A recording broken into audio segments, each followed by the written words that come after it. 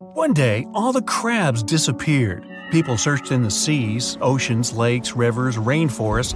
Not a single live crab, only old shells. Crabs shed or molt several times during their life. Their body keeps growing, but their shell doesn't. So they throw off their old suit and hide. They sit there in silence until their new one grows.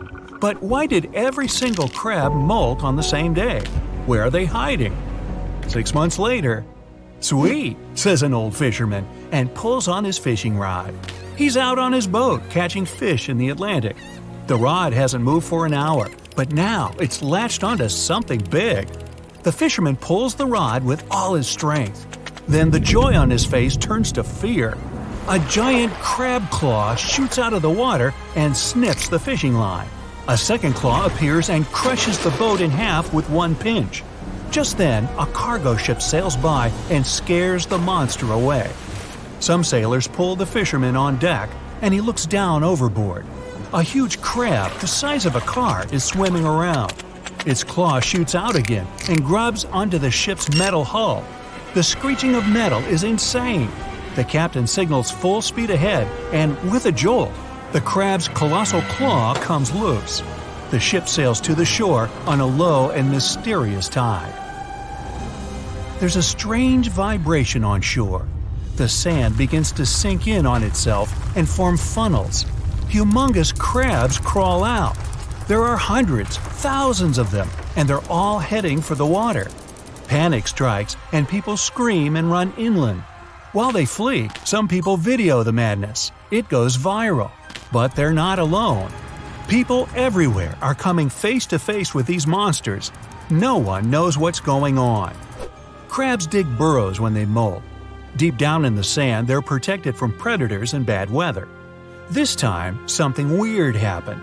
They hid way deeper than ever before, so they had more time to grow. For 6 months, they've been sitting and waiting for their new shell to grow. Now they're out, and they only want one thing: food.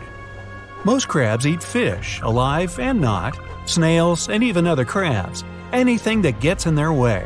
They love fights and are naturally aggressive. But now that they're massive, small shellfish and algae are just not enough. A big fish would be delicious, but they can't catch them because crabs don't swim well. But on land, they move pretty quickly. The big fish are safe, but what about the rest of us? One day later, thousands of eyes come out of the water, like 1,000 submarine periscopes. Crabs have excellent vision, and they can spot a potential meal from far away. Their eyes can distinguish between houses and moving objects, cars, and people. Thousands of pairs of sharp, snapping claws emerge from the water and head for the city. There's chaos on the street. Crabs are running around, cutting down electric poles, overturning cars, and smashing glass. Everyone rushes off the street and heads for a narrow alley. A crab cuts off their escape. It eyes its prey, but it looks like the alley's too narrow. Phew, the people are safe. Not. The crab turns sideways and squeezes into the alley. It's hungry, and it starts snapping its claws. They're blocked in on all sides. The crabs are everywhere. The only way is up.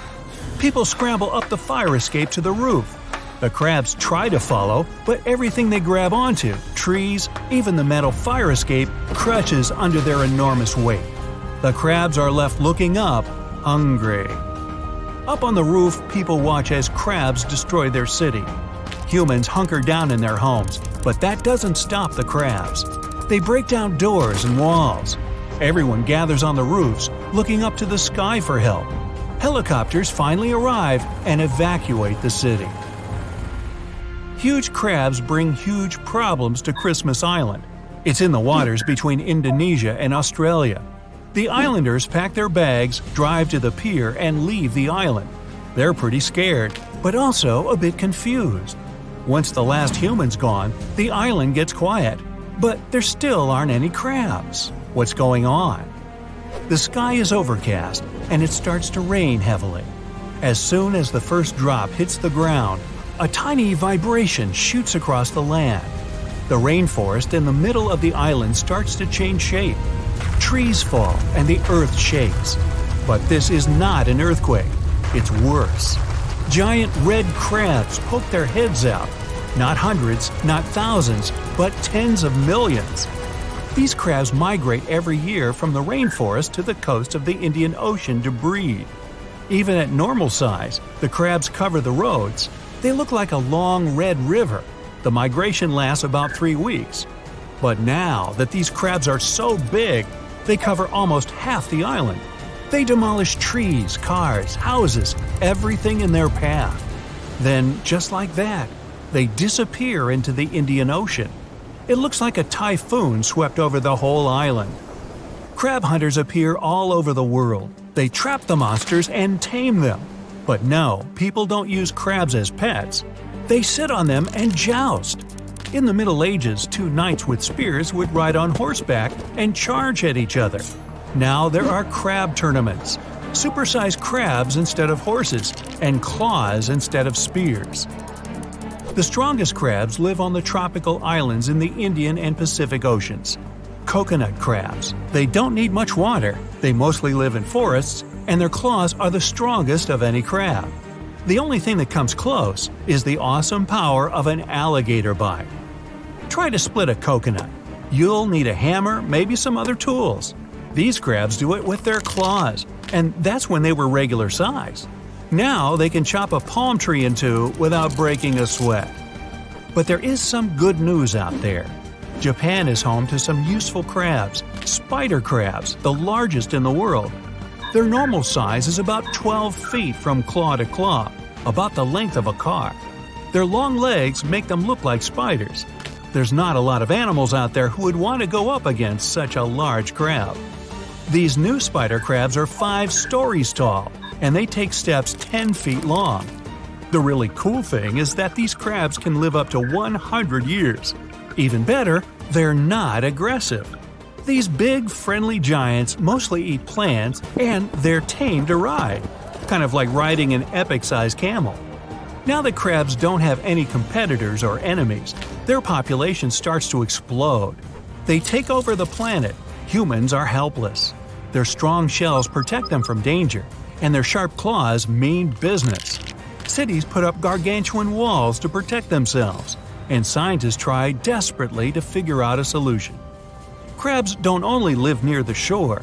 They live in forests, rivers, lakes, almost anywhere there's moisture. It's hard enough to fend off one giant crab, let alone hundreds. People start to head for the safety of large, dry deserts. It's hard to survive. Humans need food and water, just like the huge crabs. Crabs are taking over everything. Humans don't have the resources to stop them. It seems like all hope's lost. But just then, they remember. There's no need for scientists and inventors. There's an old fisherman's trick that might just be the key to controlling the crabs. It's called a crab's bucket or crab trap. If you put a bunch of crabs into one bucket, they won't be able to get out. By instinct, they start to interfere with each other. One crab climbs up, but the other crabs grab it and pull it back down. Doesn't have to be a bucket. The traps can be all kinds of shapes – funnel, cube, even pyramid shaped. And that's what people decided to do. They dig deep ditches all over the world and line them with concrete so that the monster crabs can't dig their way out. Then they lure the crabs in with some tasty fish and seaweed. Once the crabs go in, they're trapped for good. Victory! And soon, down at supermarkets all over the world, there's a special sale on fresh crab. Hey, don't forget the seafood sauce.